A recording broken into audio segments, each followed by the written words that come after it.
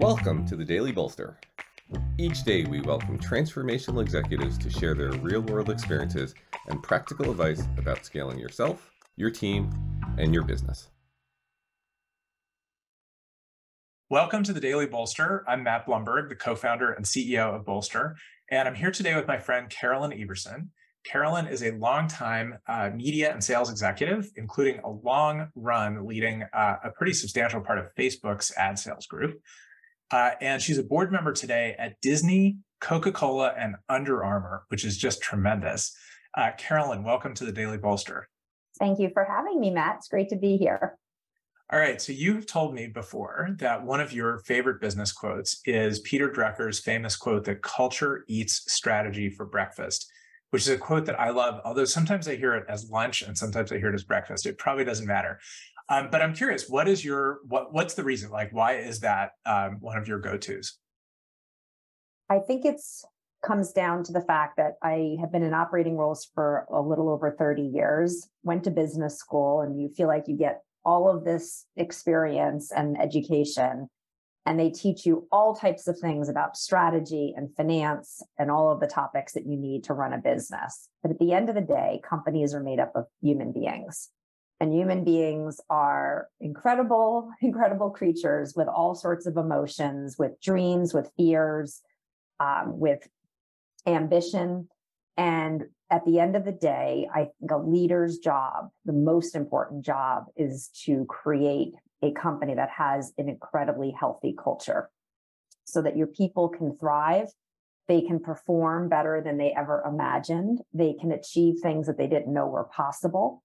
And the data is very clear that healthier organizations, as defined by mental, physical, spiritual, and emotional health, outperform those that of cultures that are less healthy. And I think people don't often pay enough attention to the most simple fact, which is companies are made up of human beings.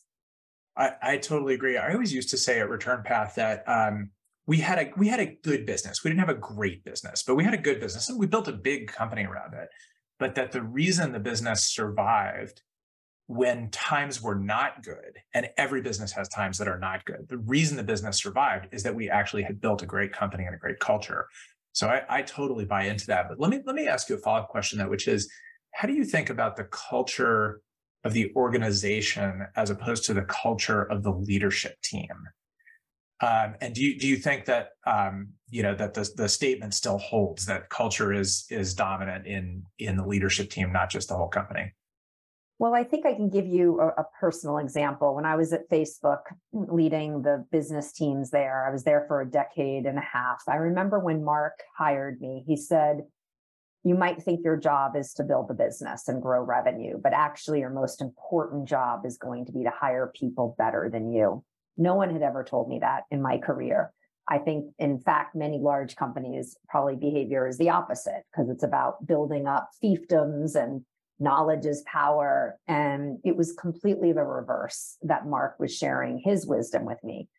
And by bringing a leadership team together that was stronger individually than any one person, collectively, we built and invested a lot of time in building trust with each other, understanding where we could help each other. So when we had to make very tough decisions on resource allocation, there was just an underlying understanding, and it allowed us to move, as I said, very, very agile and quickly.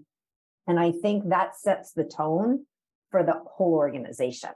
When they see a leadership team that's in sync, that is collaborating, that is genuinely excited to, praise others and give credit and accept responsibility, even, when it may not be just one team's responsibility. When they see those behaviors in leaders, I think it translates directly into the organization. I don't think you can have a healthy culture of a company without the leadership team setting the tone.